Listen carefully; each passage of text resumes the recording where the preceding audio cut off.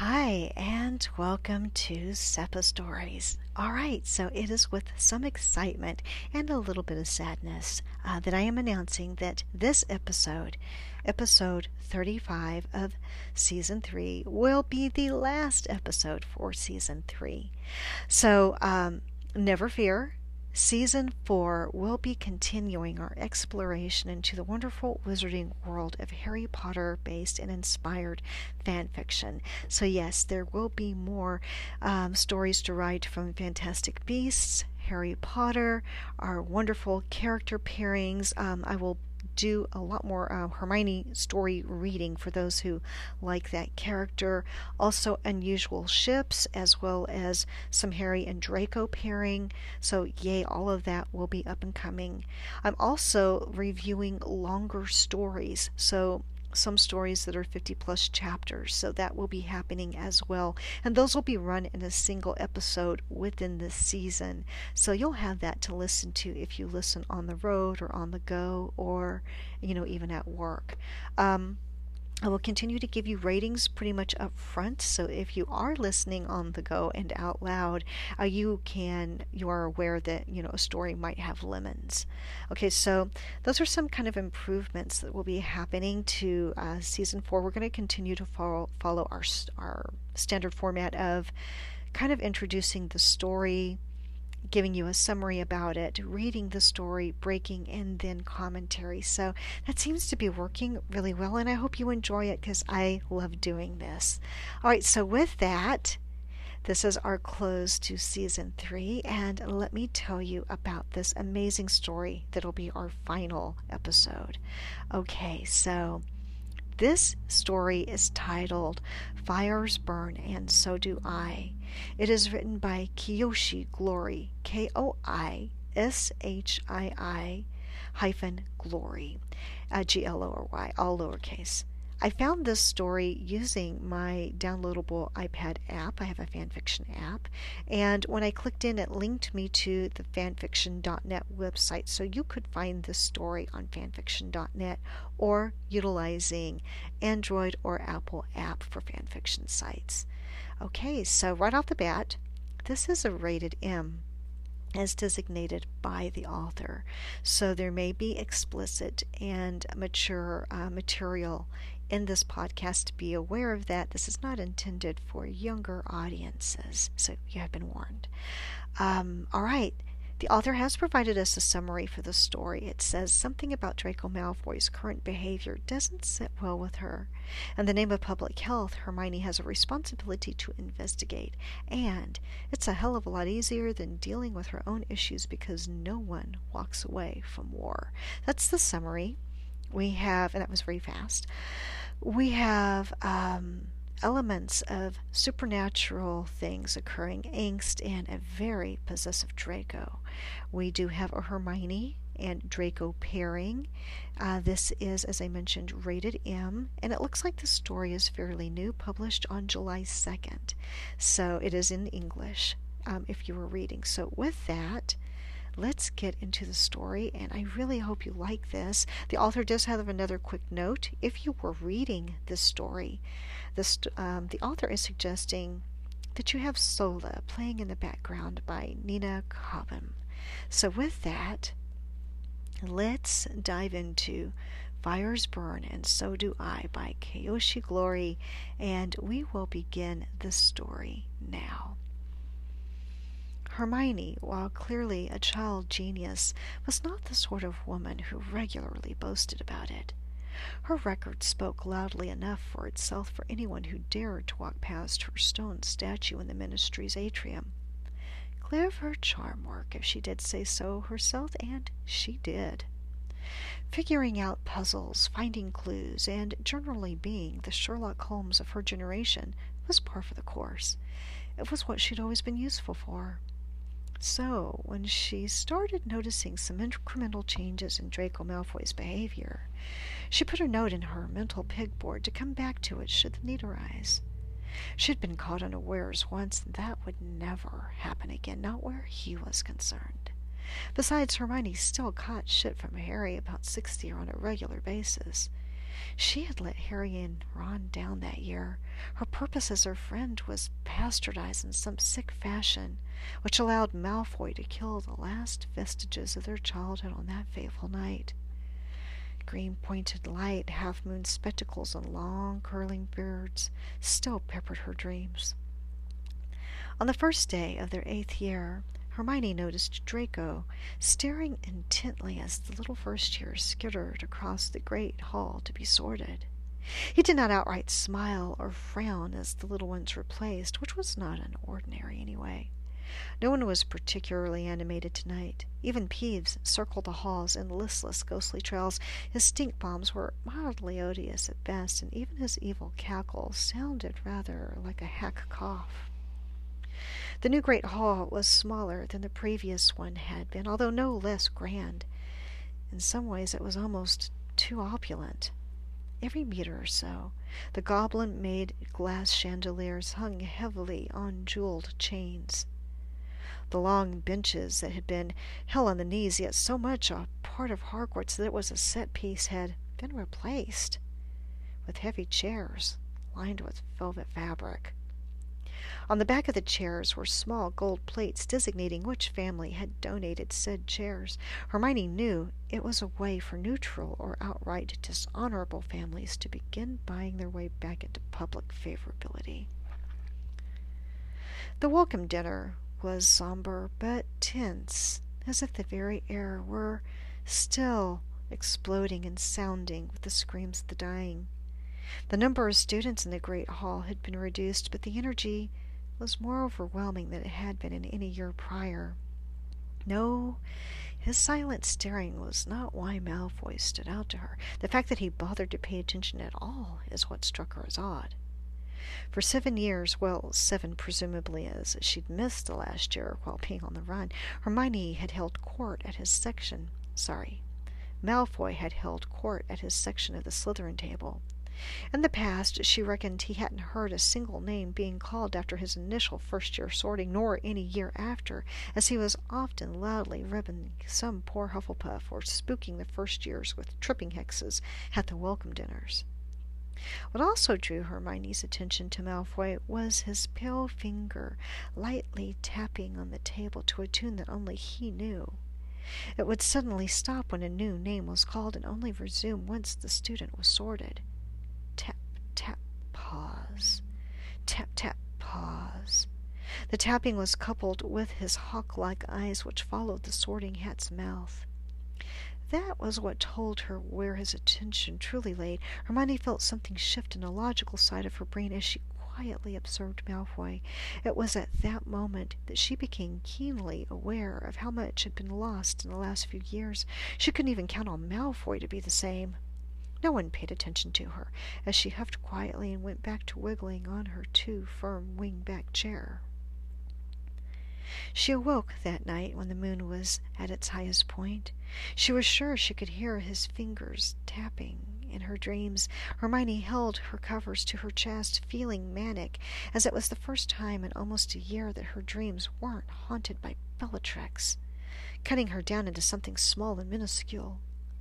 Hermione hated Malfoy at that moment for making her feel safe for the night, knowing it was only a temporary reprieve.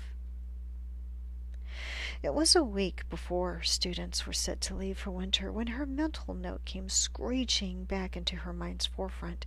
Malfoy had been cleaning up after the winter ball, as was his duty as the school's defunct janitor, another demeaning caveat of his probation. When McGonagall had caught Hermione's hand at the end of the dance, McGonagall begged Hermione to ensure that Malfoy would finish his task without harassment. Many of the disillusioned youth roaming the halls felt giddy upon approaching a real life Death Eater, and some of their banter turned bitter, leaving Malfoy burping up a variety of nasty little creatures. Hermione nodded with a strange smile that McGonagall pretended not to see. Malfoy worked quietly as he cleaned up the night's party dregs, while Hermione tried to hold on to her ebbing civility with all her might. She watched his long, strong arms shovel broken bottles and empty cups that were left stranded about the floor with such a resigned grace that had her shaking with indignation. How dare he look penitent and contrite while cleaning up other people's garbage? How dare he? Her skin burned tightly and angrily as she furiously tried to ignore her bubbling feelings. She took in deep breaths before turning her back on him, determined not to let him get the best of her. She stood stiff as an iron rod for hours as the sounds of his grunts and sighs dumped into her mind like unexpected packages, until finally she could take no more. Exhausted and ready to go to her room, Hermione used her wand to help him clean up some sticky gunk that had coated part of the dance floor. It was going to take a lifetime for him to finish tidying up the hall like a muggle. Almost comically, Malfoy turned his mop bucket back to the trashed floor to find it now spotless. He felt a mixture of unabashed pleasure and confusion before he swung his head up to Hermione's perch on the wooden railing, separating the dance area from the rest of the room. Realization dawned on him that his savior was none other than the head girl. He stared at her for a borrowed moment before his lips turned softly in the facsimile of a smile. It was not a full invitation into his feelings, but the key promising treasures within if one was bold enough to turn the lock. Not noticing that Hermione was gripping the railing so tight that her knuckles were as white as snow, he opened his mouth to say something that looked to be the beginnings of a thank you when Hermione swung off before he could speak. Hermione found the sight of this new Malfoy so incongruous to her reality that she quit the room all at once. She swept down the vacant hallways as if she was Snape's brooding daughter, complete with the late professor's trademark dark cloud running to catch up with her. How dare he smile at her, and how dare he look so content cleaning up other people's trash? A small voice asked if her sulking was good use of her mental landscape, and she decided that it was, very much was. When Hermione had settled into bed, she continued to plant hateful seeds as she drifted off to sleep. While she slept, soft smiles morphed into evil smirks, kind thanks turned into cackling laughter, soft blue eyes turned red with manic madness, and mop handles became 12 3/4 dragon heartstring wand. It occurred to her during the weeks following winter holidays that Malfoy was more scarce than before.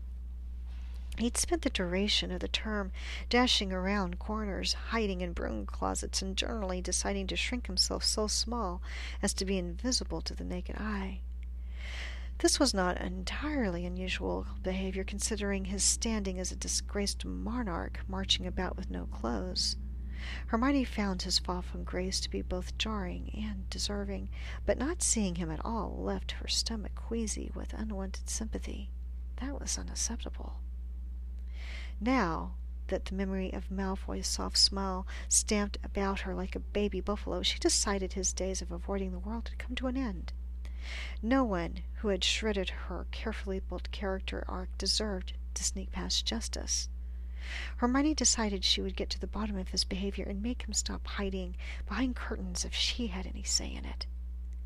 When the details of her concerns were made public in conversation to a timid Neville, she understood that her version of the law and order may be difficult to translate. Neville nodded along kindly to her torrent of increasingly implausible explanations for Malfoy's behavior, even when Hermione began to pace back and forth about the cold common room. Occasionally she would slap Neville's hand away from her bumble tea pudding as he attempted to stealthily commandeer her dessert. "Neville, what are your thoughts on this ludicrous behavior?" Hermione spun around to face her friend, who at the present was licking the inside of her empty pudding bowl. His eyes slipped up from blissful clouds of pudding to her flushed face and red-tipped ears. He blanched at the sight of her, but tried very hard to hide it. He was unsuccessful. "I don't know, Hermione. You seem awfully spun up, so perhaps there's something I'm not seeing." The intensity of her withering stare made his cheeks redden. Her fingers dug deep into her itching mudblood scar, while Neville leaned carefully back into the tired couch cushions. Is that all you have to say? I'm not sure you want to hear this, but perhaps he was attempting to be kind. You did save him hours of manual scrubbing. Kindness? That's your appraisal? Her voice was shrieked to mask the pain she felt zipping up and down her arm. Well, yes. Neville set the empty bowl down and started on her untouched beverage. If he had been looking at her, he would have seen the pained expression knitted on her face. If he'd analyzed her wobbling tone, he would have slung an arm about her or called for one of the girls to comfort her. He only saw her sweating beverage waiting to be sipped. Hermione crisscrossed her arms about her body, squeezing herself strongly before allowing her hands to go at her sides in a McGonagall-style manner. I'm relieving you of your duties as my protégé, Watson. Neville stopped his fingers mid-air when he felt the full rate of her blazing eyes on his person, and, for the second time in as many minutes, he attempted to very carefully edge her butterbeer over to his side of the table, missing her helpless stance from only a moment ago. When he saw Hermione's pursed lips and power pose, he shrugged before allowing his fingers to continue their descent for her mug. Neville then gave her a proud thief's smirk whilst boldly downing her drink. When he was finished, he swiped a callous hand against his satisfied lips. Well, that's fair. 3 months later, Hermione, as brilliant as any detective would, followed Malfoy back to his private corridor after dinner one evening. She had been racing after some third-year Hufflepuffs who thought shucking snapdragons at the girls' toilet was an appropriate after-dinner activity, when they'd managed to lose her near one of the shifting staircases. She'd literally turned back after giving up on the chase when she was witnessed by a truly stunning yet puzzling scene unfold in front of her eyes. She saw Malfoy pluck a frightened second year off the rapidly shifting staircase before depositing the open-mouthed youth on the correct stair. Malfoy then proceeded to scold the boy for being an unobservant idiot. With wobbly lips and tear-stained cheeks, the boy threw his arm about Malfoy's hips as he was still adorably small, and yelled that Draco was a decent bloke, well, for a Death-Eater scum. Malfoy merely shrugged with only a light frown before pushing the boy's forehead off his stomach and physically turning the boy towards the appropriate path like a wind-up toy.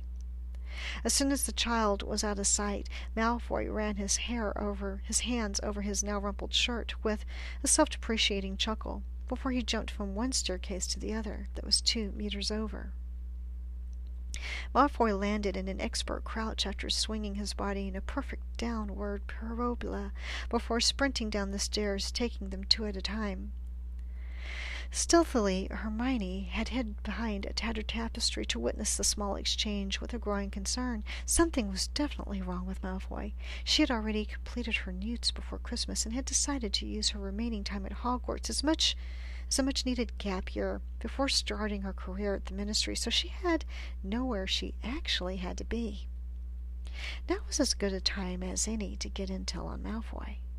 Completely abandoning all thoughts about the mischievous Hufflepuffs, she hurried after the lanky blonde after pulling her cloak from her bag. Harry had happily given her his invisibility cloak when prompted one day over the summer holiday at Grimmauld Place, so happy to know his spirit of mischief would live on through his toughest convert. She pretended that she'd use it for all matter of silliness when they both knew she would only use it to sneak into the library.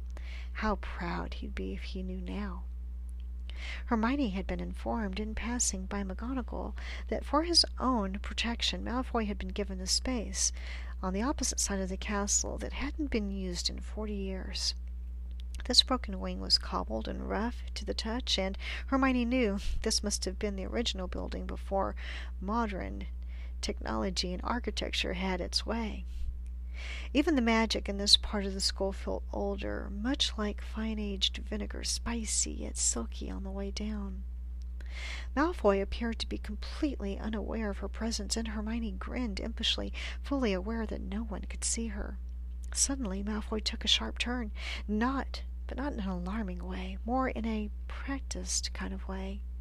They'd reached his suite. Malfoy, for the first time in months, finally scowled as he stared at the splintering wood door, as though what was on the other side was both physically disgusting and inevitable. Hermione felt silly and crestfallen at the sight of his pinched expression. Perhaps he'd been toying with her all year. He was still a miserable bloke who hadn't actually changed at all. Hermione turned to go when she heard him speak. "I won't allow this. Go back to your room." Hermione screamed internally. What could she possibly say and explain on following him? "Oh, gods, it's my turn," responded Malfoy's voice. "What?" Hermione turned back again to witness two identical Malfoys arguing with one another at the opening of the door. Hermione clapped a hand over her mouth to keep from screaming. Two Malfoys! The Malfoy she had followed was wearing a black button-down with his fine hair curling slightly at the ends, while leaning against the door was a Malfoy dressed in a crisp white t-shirt with slick-back hair. "No. When the term ends, that's tomorrow," the black-shirted Malfoy protested. "It's 12 in the morning. Tomorrow is today," said a smirking, white-shirted Malfoy. With a growl of frustration, black-shirted Malfoy continued to stand his ground. "If you start up now, they'll know, and they won't stand for this." "No trouble now. I need to make preparations. Move aside," cackled the Malfoy in a white t-shirt. "Term doesn't end until the end of the school day," thundered Blackshirt, while pushing his counterpart back into the room with as much deadly force as he could muster. The white-shirt Malfoy fell and hit his head on the stone floor, and Hermione's head girl persona came charging out. She dropped the cloak and whipped her wand out at Black-shirt Malfoy. "Stop this instant!" At the sound of her voice, Black-shirt Malfoy froze in the open doorway, while White-shirt straightened up with a grin. "Get out of here!" bellowed Black-shirt, with rage contorting his features into something hot and welted. Hermione stepped back uncertain, but did not lower her wand. She shook her head stubbornly. "What is going on here?" Hermione did not finish as Blackshirt walked towards her with uncontrolled violence. The rippling muscles hidden by his short sleeves bulged as he took one angry step after another towards her. He waved his hand decisively as though to throw a hex. Before Hermione could react, the candle-wall sconces lighting the hallways went out as though a victorious wind had snuffed them out with one blow. The three students were blanketed in darkness save for the soft light emanating from White-shirt Malfoy's open door. Despite, or perhaps because of the darkness, Black-shirt Malfoy continued stalking towards her with even more fury. "I said get out!" he spat as he neared her person with sure footsteps. Hermione's heart thumped hard against her ribcage as Black-shirt Malfoy hot breath washed over her cheeks. Hermione sprinted back to a similar sensation when Bellatrix had screamed hotly into her face, and Hermione turned her head around to find an escape route. Her eyes found White-shirt Malfoy as he looked on with horror. With a split second to decide, Hermione sidestepped Black-shirt Malfoy and slid into the open doorway. The door closed with a click behind her, and Hermione warded the room with the first spell she could think of. The force of Black-shirt Malfoy's growls and pounding fist against the opposite side of the door shook the frame with such force that she feared it would splinter. Panting hard, Hermione threw up a silencing spell to mask the sounds. "What is going on?" she cried as she turned to find White-shirt Malfoy seated on a common room couch with his fingers running circles at his temples. "Granger, I thought I smelled broken quills and ink earlier. Following others is generally frowned upon, you realize. Not that I'm complaining, as you saved my neck." "What is going on?" she repeated as she tentatively took a seat on the other edge of the couch. She felt at ease with this Malfoy, as he was the sneaky bloke she remembered. "None of your concern that I can see. Why don't you run along, little lion?" "Will you clarify the situation? Stalking and trespassing doesn't make me feel particularly open to sharing my personal affairs," he said with a curled lip. Hermione breathed a sigh of relief. Yes, this was a Malfoy she could deal with. "I'm Hermione Granger, head girl. Either explain it to me, or I will summon a professor." "Please, just leave." His hands lay incongruously in his lap. His head was turned up to meet hers with the soft, light blue eyes that looked like clear English morning after a long rain. He would not hurt her. She knew this deep within her, like a tattoo picking her skin. We both know that this isn't really what we can expect to foresee. Malfoy swept his hand in her general direction as if to fight off the force of her words before dropping his fingers into his fine hair with lackluster defeat. He didn't even bother to fight her, and she felt acquiescence in the very air. She moved quickly to sit even closer beside him. She couldn't be sure, but it looked like his lips had turned slightly upward, as if to ward off a triumphant giggle. "Polyjuice or miscast spell?" she asked, at the same time as he began to speak. "Did you ward the door with a strong seal? We'll need it if you want to survive his wrath." Melodramatic behavior doesn't suit you, Malfoy, or whoever you are." "Oh, really? I'm sure you rushed in here because you felt safe out in that hallway." She didn't miss the way he did not respond to her original question. "First, let me seal it properly once more," she huffed, before completing the proper wand work again. Malfoy seemed less on edge at this and asked her if she wanted some Earl Grey while walking to his kitchenette. "At this late hour, surely chamomile is the best choice." "You're an enraging little bent." He gave a little slight smirk, which took the sting out of his words. "Coming from you, I'll take that as a compliment." The conversation died as Malfoy pulled open the cupboard doors before finding a tea and kettle and cups. He put them down with care before filling the kettle and placing it on the burner to warm. When the water came to a boil, he pulled the loose tea canister down from the same shelf, scooping the loose tea out before packing it into the tea colanders. Hermione watched him perform these domestic tasks with silent fascination. The way he prepared their drinks with subtle care and diligence was so unlike the pampered child she'd grown up with, or the shredded soul shrieking about like a haunted house in sixth year. This was as unburdened and self-possessed as she'd ever seen him. Up close it was measuring, both much like watching a unicorn peacefully drink from cool waters. "As fascinating as the back of my head undoubtedly is, speak your piece, Granger." "Pardon?" Malfoy did not immediately respond to her query. He took his time as he poured the hot tea into both cups before pulling some milk from the small fridge and mixing it into their drinks. He held each cup in the palm of his hands, despite their agony steaming. He placed one in front of her on the coffee table, but allowed his to remain in his own open hand. Hermione reached for her cup, but immediately pulled her scalded hand back to her chest. Malfoy sipped his cuppa with refined manners, as though nothing much was the matter. She looked at him with parted lips, but he only smirked slightly at her. He pulled out his wand with a speed that defied several laws of natural order and cast a quick charm on her tea, cooling it instantly. The spell left a soft, clean smell in the air that dissipated cordially without any lingering unpleasantness. Blown away by his powerfully restrained skill, Hermione swallowed slightly before gently shaking her head to remove any lasting ferret appreciation that could cloud her judgment. "You asked me about a miscast spell or some other nefarious plot?" Malfoy quirked, an eyebrow at her with unfiltered humor that she felt was very much at her expense. Hermione shifted uncomfortably on the couch cushion, feeling like his gaze was looking straight through her. When Hermione looked up into his cool eyes, she was reminded of the phrase, "Still waters run deep." As she continued to stare, she saw that his eyes were shallow pools that, if stepped in, would latch onto her ankles while dragging her down to depths unknown, and, oh, his eyes, she would swear it to her grave, rippled as though some deep creature just below the surface of his eyes was ready to emerge as it read her startled thoughts. "What are you?" She was not entirely sure she'd said anything aloud. "A wizard." "Malfoy?" "Granger," he responded with a wolf's grin as he dabbed his mouth with an embroidered handkerchief produced from nothingness. His calm and collected persona rattled her. Malfoy continued to drink his scorching tea without any discomfort, and his lack of sneers and jeers had her skin crawling. She started to feel off-kilter and less sure of herself. Perhaps something truly more sinister was afoot than she'd locked herself in with this thing.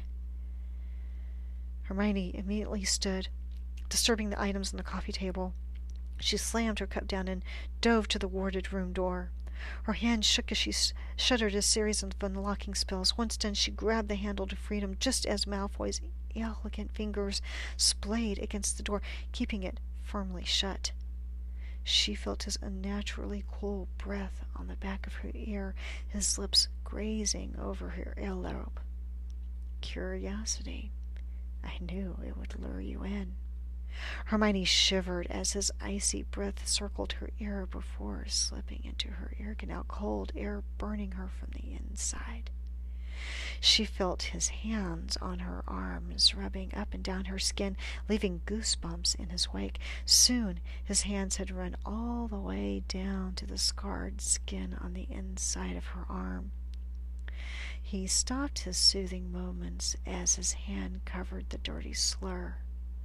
Granger, he whispered into her ear again. What she did to you? What she awoke in me, The young wizard could not get to finish his confession. The unwarded door slammed open, pushing Hermione and Malfoy onto a heap on the floor. Hermione looked up at her savior with glittering, shimmering eyes. It was the other Malfoy, the one she'd locked out before. His face was a mirror reflecting her own fear. He reached out, fast as lightning, grabbing her ankle and dragging her out of the door. Before dropping her foot to swivel back to the open door, he slammed the door shut, holding the doorknob closed with straining muscles while Hermione got to her feet. "Ward it now!" he said through clenched teeth. Hermione could hear the other Malfoy struggling to open the door from the other side. Hermione shook her head and began waving her hands in front of her as though to push the decision away. "I don't have a wand. Do it now!" he growled. Afraid of having to face the creature inside again, she promptly compelled. Once done, Malfoy, as she had decided to call him to differentiate the two, slid down the warded door, curling in on himself as he did so. Hermione still found herself breathing hard, hoping to calm her beating heart. The two of them existed in silence for long moments before Malfoy cleared his throat, getting her attention. Her face, she knew, was burning with shame. He had to rescue her from her own stupidity. Hermione still didn't know if what was going on in this castle, but the tendrils of truly old magic was trickling the air between them and leaving the atmosphere charged and thick. "Malfoy," she started, and placed one foot in front of the other to get closer to him. She reached out a hand to touch his shoulder, but he jumped away from her. The blonde shook his head before scratching at his scalp helplessly. "I knew you couldn't leave well enough alone. No matter how I tried to show you that I changed, I could feel you judging me from across the room, all bloody ear, waiting for me to be the same coward I was in that room with you and her." His accusation had caught Hermione off guard to the point that her usually confident way of speech faltered. "I wasn't what?" His hands lifted his scalp and were tentatively moving towards her arm as Hermione spoke. His trembling fingers stopped in mid-air as if weighing the consequences of continuing on to touch her. His fingers receded back to his sides. The risk was not worth it. Hermione held her breath as her peripheral vision caught the movement. When he dropped his hands, a heavy sigh tumbled out of his downturned mouth. "You were right, you know. I am a coward." Walking back and forth in this old part of the castle, I could feel myself splitting apart, feel the castle cutting right down the middle of my soul, watching me all damn day long, pulling you away from her in my dreams, carving my own aunt like she did you. I couldn't hold myself together anymore. Malfoy did not look at her, but at his shiny black shoes. Hermione looked down at his feet as well, seeing her own reflection in the patent leather. Her hair was about her face as though wrapping itself in the comfort of her scalp. Her eyes were dark, and her skin was red and puffy. She blinked, and her eyes were staring at the stone floor because Malfoy had moved away. She heard rather than saw his shoes tapping urgently against the ground as a means of escape. As soon as his footsteps had quieted, Hermione felt uneasy. She could feel the old vine-ripened magic pulsating from the very stone under, around, and above her, as the castle whispered to her. She knew the door to the two Malfoys' room was warded and properly sealed, but she could still feel the wood shake and splinter under her hand. She imagined that he, Draco, was on the other side, with his hand in the same spot as hers on the opposite side. She pulled her hand away, as if the wood singed her skin. Hermione ran to follow the other Malfoy that had left her behind. It wasn't hard to find Malfoy as he went to the place that sad, frustrated people often went, to the bench facing the Black Lake. Malfoy sat there with his arms draped over either side of the bench, looking up at the North Star. His scheme seemed to shimmer like water boiling away in a kettle much too hot to touch. This was the Malfoy she could reconcile with, even during their younger years, whilst everyone else classified him as cold, arctic even. Hermione had only ever seen simmering rage waiting to boil over. He was so different from Draco, stuck in that room with his frozen fingers that tickled the skin like ice dissolving on the tongue. Malfoy was fire, and Draco was cold, burning sensuality ready to freeze her whole. When she shivered now, she couldn't be sure what caused it, flames or sheets of ice. When she merely sat on the other side of the bench, he did not turn towards her, but sighed deeply, folding his arms about himself like a depressed pretzel. He and I decided when we finally split apart that the only way to He and I decided when we finally split apart that order was the only way to get through this. I managed to trick a house elf into changing the password to something only I know. Why does that matter? The password isn't to keep others out, but to keep him in. He knows that's the worst part of me, of us, that given the chance, he'd burn everything to the ground. I find it hard to believe that he would willingly agree to be locked inside of that out of innate kindness. She shivered as she remembered his ice-cold lips almost tasting and touching her skin. Hermione shivered again, although her body was heating up from within. She didn't know why. It's a shaky agreement. He'll be free to do as he pleases once term is over. The password protection will drop, and he'll be free to wreak havoc as he wishes it until he's gotten what he really wants. What does he want? You're too smart to ask such a stupid question. He was sitting on the other side of the bench with his hands held tightly together, palms pressed firmly together. She put her hand atop his and was surprised to find that his skin was burning to the touch. He finally looked at her with his ice-encased eyes frozen over unreachable pools, his breath hitched in sick recognition. Two halves of the same whole. She pushed her fingers between his two kissing palms, pushing them apart. She pulled his right hand into her left and entwined their fingers together. His warm breath fanned her face in surprise. She resolutely nodded at him, answering his silent question. Fine. What can we do to end this? End him. Now. Hermione was trembling at his gruff response. She'd known what it was like to be incomplete, to have part of her carved out permanently. Her lips formed a thin, resolute line. No. I'm going to put you back together again.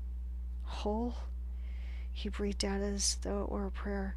Yes, she said as she pulled his other hand over to her mud-blood scar to cover it with his large hand. Malfoy and Hermione had raced to the restricted section of the still unfinished library. Only the first few stacks had been completely decursed, so Madame Pince had portioned the majority of the library off, with only some students and faculty given permission to rummage around in that area. Hermione was the first to beg and plead with Madame Pince to be given access, but was declined every time. That was until McGonagall overruled Pince to allow it.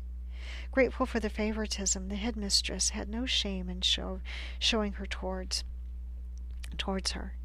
She and Malfoy were furiously searching for some clue to help them in their quest. It was past 4 a.m. before their weary fingers flipped to a page that could help them. Hermione was still listlessly searching and reading when Malfoy nudged her in the ribs, pointing to a spell that would not completely solve their problem, but would serve as a temporary solution until something more defined could be found.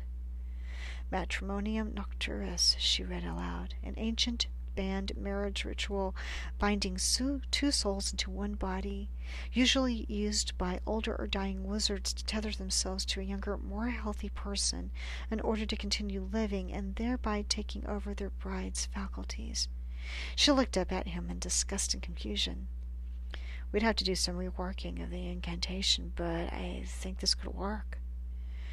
The spell preys on a weaker-willed or less magically skilled host, so that is a parasitic old man can take over her body. From all accounts, you and him are equally matched. How can you be sure you'd be the one in control? Because the light always wins out in the end. That's what you taught me. Malfoy looked at her with something resembling pride. Hermione stapled a smile onto her face and nodded strongly while ignoring Bellatrix's screams cackling in the back of her mind. The Gryffindor and Slytherin duo parted just before sunrise. Hermione stumbled over to her perfectly made bed and collapsed atop it, not bothering to peel back the sheets.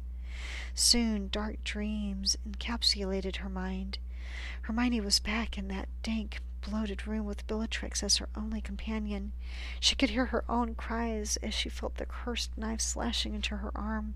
The blood dripping from her wounds smelled stale and spoiled, and she held back a gag, knowing that choking on her own vomit would kill her. Just as Bellatrix began working on the D and her little spelling game, the knife exploded into small shards of shrapnel that did not reach her skin. At the same moment, Bellatrix's cackles turned to thick, gurgling, chopping gurgles. Hermione looked away to see Malfoy, no, Draco, using a steak knife to wrench open the Mad Witch's throat with a gleeful giggle. Bellatrix's hands fluttered about her neck before dropping to her knees and howling like a dying dog. Malfoy's booted foot kicked his aunt's body out of the way as though she were no more important than a mangled tree root. He came over to Hermione with a determined glint before gathering her up and apparating into what she assumed was his bedroom. He laid her gently down and put his finger to his mouth in a shushing motion when she began to speak. He whispered soft spells about her body, healing her completely before magicking away her clothes and wiping off her sweaty, bloodied body with a warm towel. He then rocked her to sleep. His body was cool against her fevered skin. Hermione awoke with Draco's body flushed against her spine, kissing the back of her muscles until he finally left sharp nips on the back of her neck. He and I are the same person to a degree. He's a wet fop and won't do what I can. I'm not afraid to have you. No one owns me, she whispered, as she reached behind her to run her fingers through his hair. The gel in his hair had frozen in the refrigerated room. Her fingers burned as she stroked through the cold strands, but her hands refused to numb. The more she thought of it, her body was still warm even as a light snow began to fall from the ceiling. She had an inkling of clarity, and she knew something was unnatural about this moment and place. Hermione struggled to remember how she'd arrived here. Her body flinched as his chocolate-dipped voice licked at her skin again. From the moment I saw the Snatchers bring you in with your hair fizzing with indignation, I knew you were mine. Watching my aunt rip you apart split me in two. I never wanted to possess something so completely. I never felt so helpless to take you away. I tried. I really did try to block you out, but your blood ran warm in a long, thin trail that pulled at my boots. I crouched down and licked a droplet, taking you in. I've been pulling myself apart ever since, hoping to find the right way to have you. You've gone mad, she stammered as her heart slammed and strummed in her chest. She was sure now that she was still asleep. Why else would not push him away? What reason could she have for feeling so walled off from consequence, from censure? Your blood, he began as his mouth finally reached the juncture between her shoulder and neck. It tasted like cherries. It wasn't muddy at all. It's been on my tongue ever since. He still tastes it too, whenever he looks at you. Stop. Her voice rattled as she spoke. He was at her chin now, leaving cold tracks in his wake. I will, if that's what you really want. Hermione didn't respond, her hands finding themselves woven into the fabric of his dark denim jeans. She did not loosen her grip. Hermione could feel Draco's mouth thaw into a smile before continuing his slow, sinister torture. His lips were now against her earlobe again, pulling her lobe into his frozen mouth. Hermione twitched under his fingers as they crawled down her arm to cover her scar again. Let me out. Draco's voice slithered into her mind, caressing her intimate places. Hermione's eyes snapped open, and she was once again in her bedroom. She wiped the sleep from her eyes before yanking at her earlobe that still somehow held the feeling of Malfoy's cool lips, even though he wasn't there. She pulled her school robes around her, unsure if she was doing it to ward off the shadow of the trail of his cold fingers had left, or to keep the sensation of him on her body trapped inside of her. Malfoy and Hermione agreed to meet in the part of the castle. After lunch, they both knew it would be odd for the head girl not to be in attendance at the farewell luncheon that McGonagall and Slughorn had been planning since the beginning of the month. The two of them sat stiffly in their still too rigid wing-back chairs, barely making eye contact with anyone. She jumped slightly when Jenny whispered something naughty about Michael Corner's ass in Hermione's ear. The sensation of Jenny's breath felt completely wrong. It was too warm with butterbeer, not cool like she wanted it to be. All right, my friends, we're going to take... Hi, and welcome back to Seppa Stories. All right, we're actually nearing the end of the story, but I was running up on my time for that session. So let's continue reading. This is awfully yummy. Okay, so fires burn, and so do I, and we are continuing our story now. As soon as Slughorn began his long, winding speech about whatever personal tale he thought was appropriate for the occasion, Hermione slipped out of her seat and snuck towards the open hall doors. She ran down the shifting staircases that led to Malfoy's part of the building, with him suddenly following behind her. Hermione spared a glance over at her watch, realizing they only had 2.5 more hours to enact their plan before the school year ended for the year. She must have slowed because Malfoy surpassed her before stopping to grab her hand. His body was still as hot as ever, but she grasped him tightly, afraid to let go. Soon they were in front of the two Malfoys' bedroom door. Hermione breathed in a calming breath before completing her part of the initial plan. She unwarded the door, pushed it open, and pulled her wand on Draco, who popped up against the doorframe in a stunning tailored suit. His hands were in his pant pockets, his hair slicked back in a wolfish grin teasing his lips. His eyes were thawed, crystalline pools that looked very much like they would consume her if given the chance. He pulled one hand out of his pocket, drawing a silver pocket watch out with it.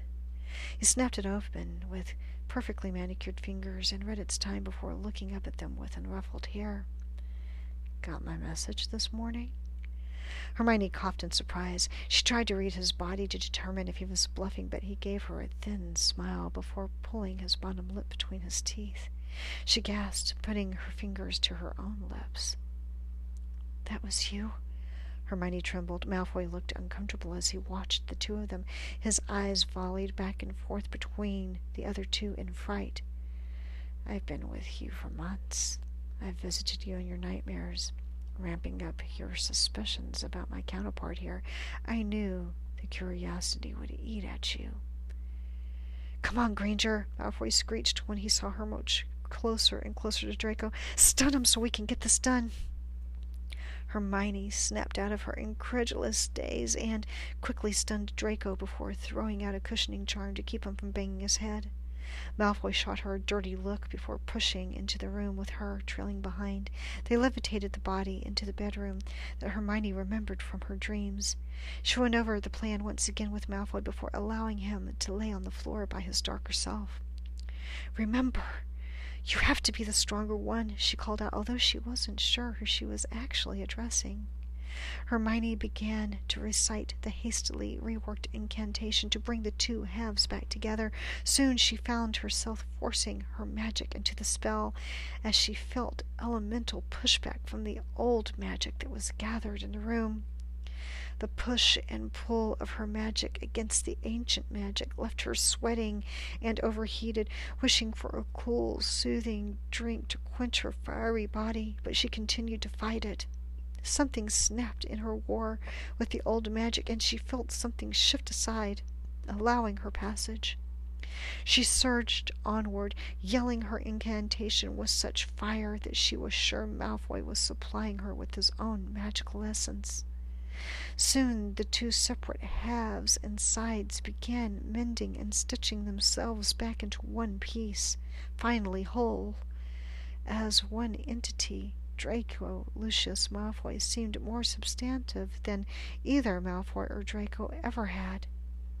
She hadn't noticed now until how slight both halves had been until they were finally together again. She knelt by Draco Malfoy's side. The crisp suit worn by Draco now on the final body was still perfectly pristine, as though painted to his skin. His eyes opened, and he propped himself up quickly, but not as quickly as either of his parts would have done had they been there. Seeing him alive and in one piece was too much for her. She was filled with such frustration at this whole awful scenario that she reached out and slapped him. "You're an enraging little lion," he said with narrowed eyes. They were sharper than before, like jagged ice piercing into her. "Yes, you've mentioned that before," she responded, unrepentant.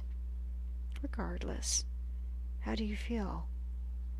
Hermione scowled at the neediness scratching at her voice. She was afraid to ask him her true question. "Who was he?" "I'm perfectly fine, my lion. A new man." He pulled himself up into a self-indulgent stretch.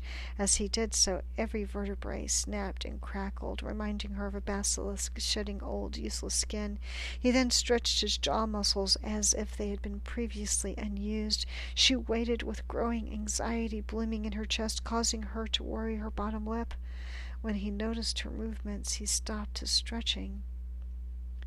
He sauntered over to her with a cool smile, almost slithering, and raised his fingers. Draco gently removed her lower lip from between her teeth with his thumb.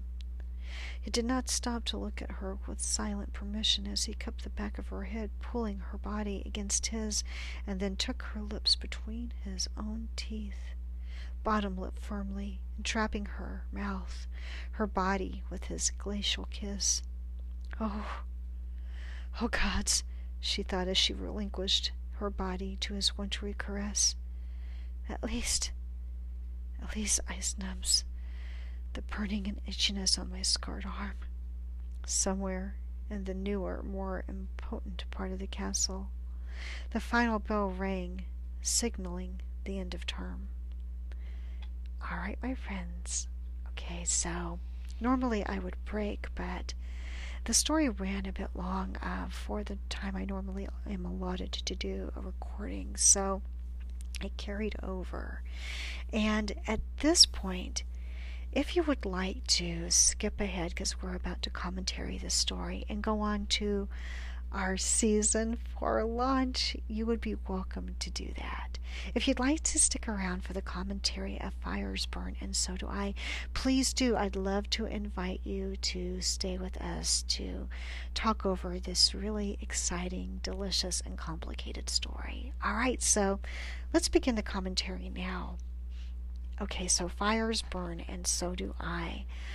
Oh my goodness, I loved this story. It was a challenge for me to read because there's a lot of action happening in it, and the dialogue with two duplicate Dracos, but one's kind of Draco hot, one's Draco cold. That was a challenge for me as a reader to present. I liked Hermione, and she was angry Hermione for most of the part of the story, so it was really interesting for me as a reader and trying to voice this story. It reads, I think, easier than quietly than it is to read out loud, to voice the different voices. Okay, so some things I adore about this story. Well, first of all, it's Draco and Hermione, so thank you for the amazing pairing. And I love that Hermione is very confident in herself. The war is over, and she's kind of taking this gap year at Hogwarts, and she's their 8th year. And this is her interaction with Draco Malfoy. She doesn't realize that they have split, which I thought was really fun. But so we start off with Hermione kind of watching how weird Draco is behaving, and his oddness stands out to her enough that he's on her radar. And she likes to solve puzzles, and she likes to be very smart, and she thinks of herself as being smart and intelligent, and she is. But she knows that something's kind of off with Malfoy, but she doesn't know exactly what. Then she kind of lets it go, and we're at Christmas time, and Malfoy has, the story unfolds that part of Malfoy's, or Draco Malfoy's, punishment in the castle, returning as an 8th year, is to do janitorial work around the castle. That's part of his payback and sentencing. So I enjoyed that he would have had to do like community service in this way, and I thought it was fitting. It seemed good. So the Christmas ball, the Christmas gala that they have, the Christmas ball, and he's cleaning up, and he's having to do it Muggle style, no magic, no wand. He's pushing around a broom, and McGonagall has asked Hermione to make sure that he's able to complete his task more or less undisturbed. So she's there in that capacity, and she's irritated at being there. She doesn't believe that he's genuine and, I guess, seeking redemption. She's still angry at him and angry at herself. So, she's not sympathetic at all to Malfoy, and only because the evening is getting late does she decide to take care of the floors for him, which, he's grateful, and he's going to tell her thank you, or it looks like he's going to, and she just walks off and leaves him. So I thought that entire scene for this story works because she's still dealing with anger issues and self-doubt and recrimination. They've just gone through a war, and so she's very clearly dealing with what that was like and trying to be on her own, but at the same time she's very judgmental, where I don't think that was really her character in the books, in the canon books. In this story, it almost seems like her experiences in the war have made her angry and more judgmental of people than she would have ever been.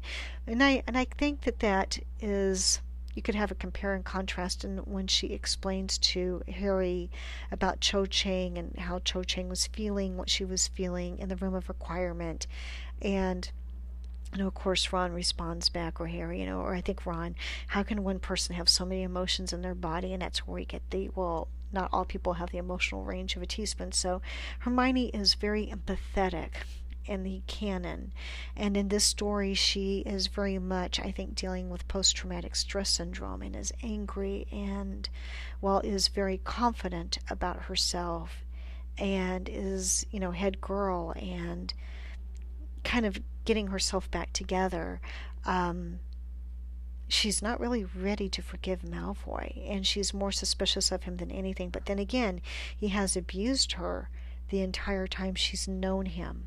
And so, that's him being nice is out of character. And these things are starting to kind of pull to her forefront. Like, she's seeing him not really complaining, cleaning the floors, and other students have been hexing him. And like he had with Ron, with slugs and things. Now these things are happening to him. And, Hermione doesn't buy that it's real. So she tries to talk to Neville about it. I loved the Neville and Hermione interaction, where we see Neville, he's eyeing her dessert, and he helps himself to it, while she's ranting and raving at him. And then he finally goes for her beverage too, drinks her drink, and, she's trying to get him to dialogue or to talk with her about Malfoy and how weird he's behaving. And Neville, I think, as a survivor of the war, having gone through what he did within canon of the seventh year, he's more possessed of himself. And while he's still kind of nervous to be in her presence when she's mad, because Hermione is formidable, he is comical too, in that he's just enjoying her dessert, and he's kind of just letting her have her say. And finally she says, "You are relieved of your duties as my protege, Watson," because he's just not right there, I guess, agreeing with her. And has the audacity to kind of like pick up her beverage and drink it and look triumphant doing it, like, ha, and agrees that, okay, well, that's fair. Like, he doesn't really want to fight anymore or chase down suspicions. And I think you can see that Neville has kind of grown past that. Yes, he's very interested in her dessert and drink, but, and that's kind of like a fun Neville quirk in this story. But more than that, he's not eagerly, wanting to solve a mystery. He's not on a Scooby mission. He's very much listening to her and letting her vent. But I guess, in trying to capture her drink, he doesn't really see how upset she really is. And that is actually described in the story, like if he had seen how she looked, or, seen how she was wobbling, and, he might have called for help, but he kind of doesn't, he's more focused on kind of like just having her snacks. And so he doesn't really see that, how angry she's really getting and uncomfortable she is, and he kind of misses those cues, but it kind of doesn't bother him either at the end. And it's not a hit to their friendship. He's just in a different place. And I thought that was captured in a really nice way, that, she's there with Neville as friends, and they've survived this thing, and it kind of shows his emotional maturity. Yes, he's still a kid, in stealing her beverage, but on the other hand, too, when she says, "You're relieved of your Watson duties, you're as my protege," he's like, "Well, that's fair," but it's not meant mean. It's kind of humorous. And I thought that break in the story was a really wonderful detail to throw in. Then we have the movement of time. We get 3 months later, where Draco sees a student struggling, and is panicking on getting on a wrong staircase that's moving in. Draco more or less, picks the kid up and puts him on the right path, literally does that, and the kid just throws his arms around him, because he's 11, he's first year, and just says, "You're a decent local for Death Eaters gum," and then, Draco has to pry him off and push him on his way to class, and Hermione witnesses this, and it's unusual. And then she sees Draco kind of like jump the staircase and take off running for his side of the castle. And then we find out, of course, that he has been placed in an unused portion of the castle, I guess for his own safety. And it is stated for his own safety, but it does look like McGonagall's trying to keep him safe and away from harm. But, he's in this really run-down, older, original part of the castle. And following Draco, or the Malfoy that she saw helping the student, she follows him down because, again, it's just this weird behavior that he's exhibiting, and she just kind of wants to find him out. And when she makes it to, she follows him to his door, he pretty much tells her, "Go away, I know you're behind me," and she doesn't listen. And when he opens the door and there's two of them, that was a surprise I never saw coming. Like the dialogue starts, and it almost gives you an impression that, yes, there is someone in the room. You don't know who he's talking to. She thinks that initially that she's, that he's talking to her, and he is aware of her. And then she sees the two of them, and she is like, "What the heck is going on?" And I was like, oh, this is an amazing twist. I love that part of the twist of this story. I love dual Dracos. I'm like, oh, that's delicious. And so she locks herself in the room with the Draco that's in the room, with the sympathetic Draco, and mainly because the Draco in the hall that she saw is, falling into a fit of rage, and so she's afraid of the Draco she's followed and dives into the room where the Draco who was locked in is at. I think believing that that is maybe the truer Malfoy, or she's just waiting to figure out what's going on, because she says, is it a polyjuice potion or misfired, spell, what's going on? So while she's in the room with Draco, he doesn't seem quite sincere. Like, they start talking, and you kind of get that, like, maybe they have an easy dialogue to start off with, and then she sees something about him that isn't right behind his eyes, like this thing swimming, this big beast, behind his eyes, and she makes the statement of, "What are you?" Not who are you, but what are you? And I thought that was wonderfully creepy and scary. He's holding a scalding cup of tea in his hands. He makes them tea, and then with almost supernatural power is holding on to a scalding cup. And, he tells her, "I'm not afraid to have you." I'm like, oh my goodness, that was, wow. He's very much different, and all of a sudden what she, or who she thought was a nice guy, or Draco, and we don't even want to say nice guy, we just want to say normal Draco, she realizes is nothing of the sort.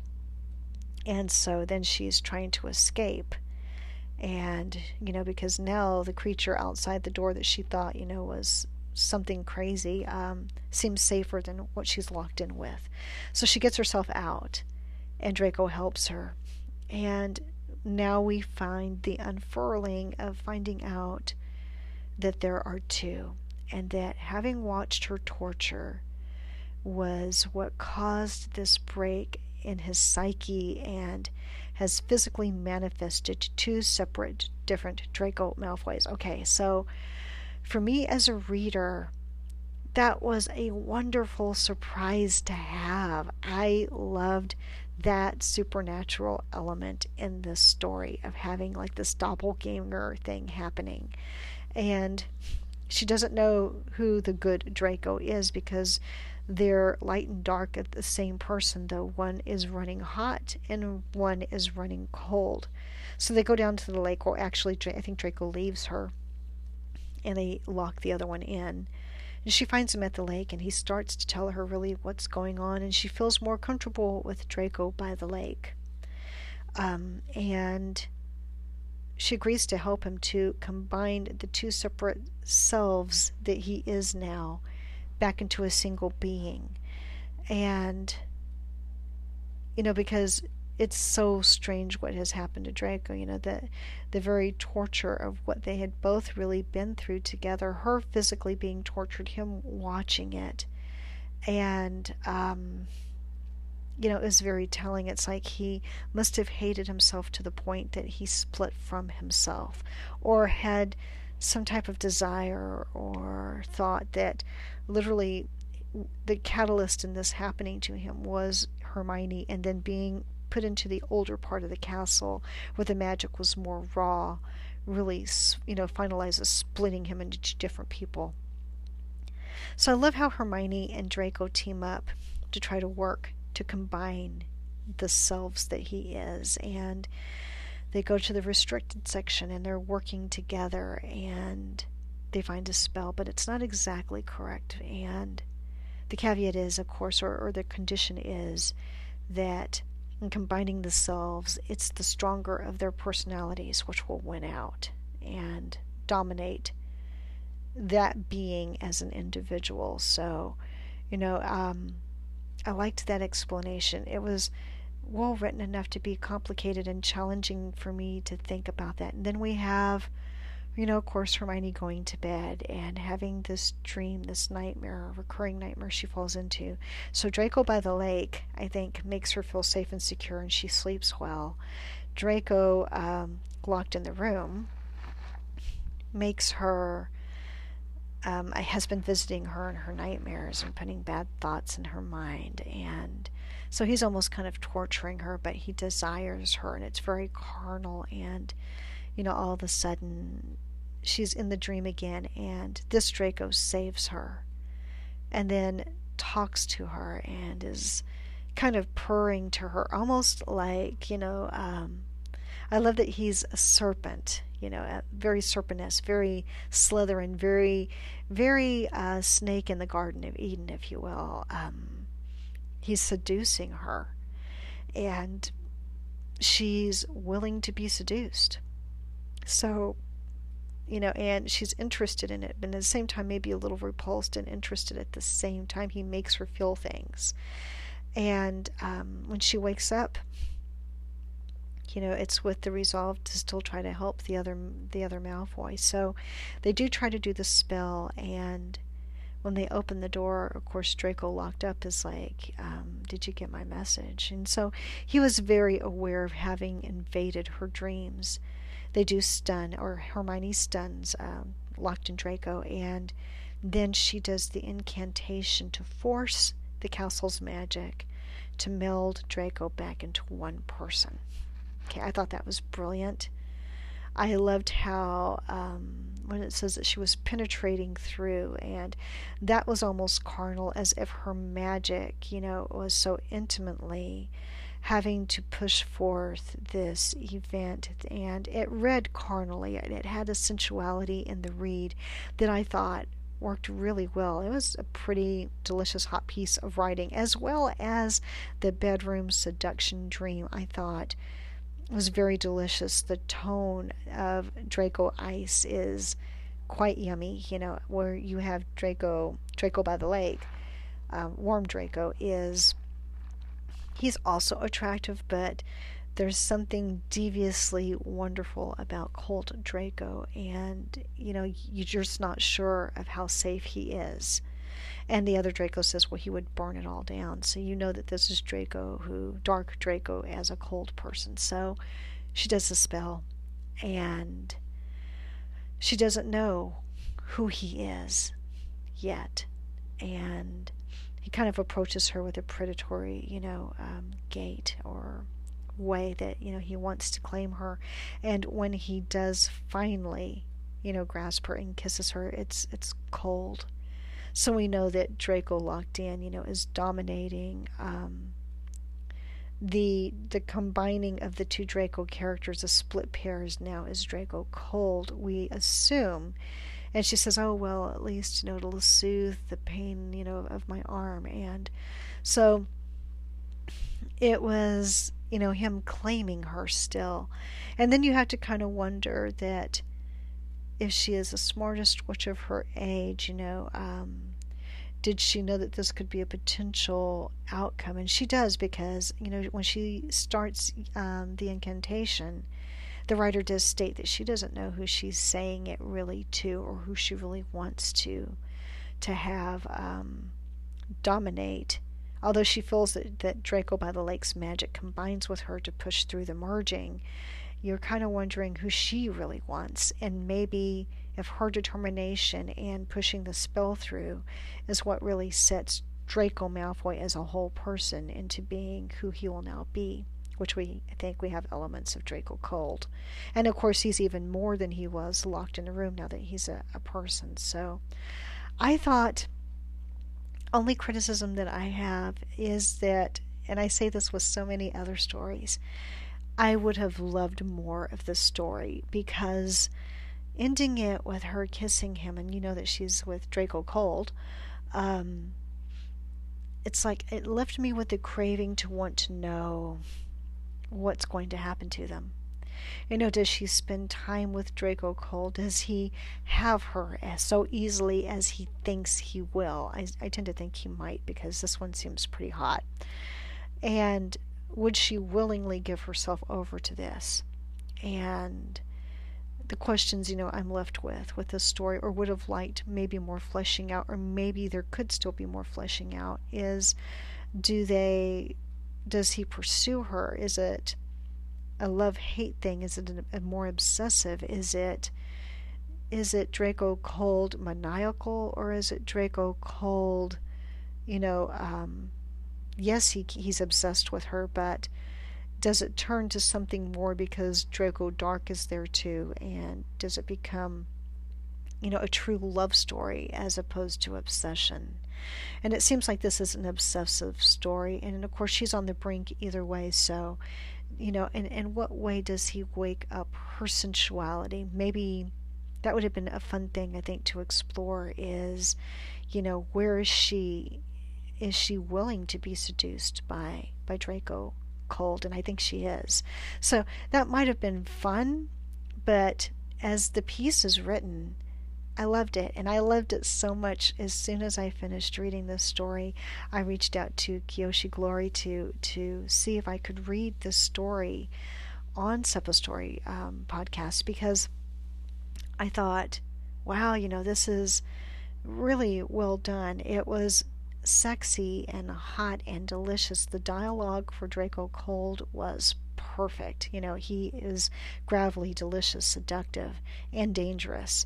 The other Draco is remorseful and kind of hanging back a bit, and I liked that. And I liked that Hermione is fallible in having made the mistake of locking herself in with Draco Cold, not realizing which was the true danger. So I love the story. I liked all the pieces and elements in it. I wish I could have read it a little cleaner, because, you know, I think that the reading, there's so much happening in this story that I think voicing the Dracos is like really important to kind of catch the differences between the two characters.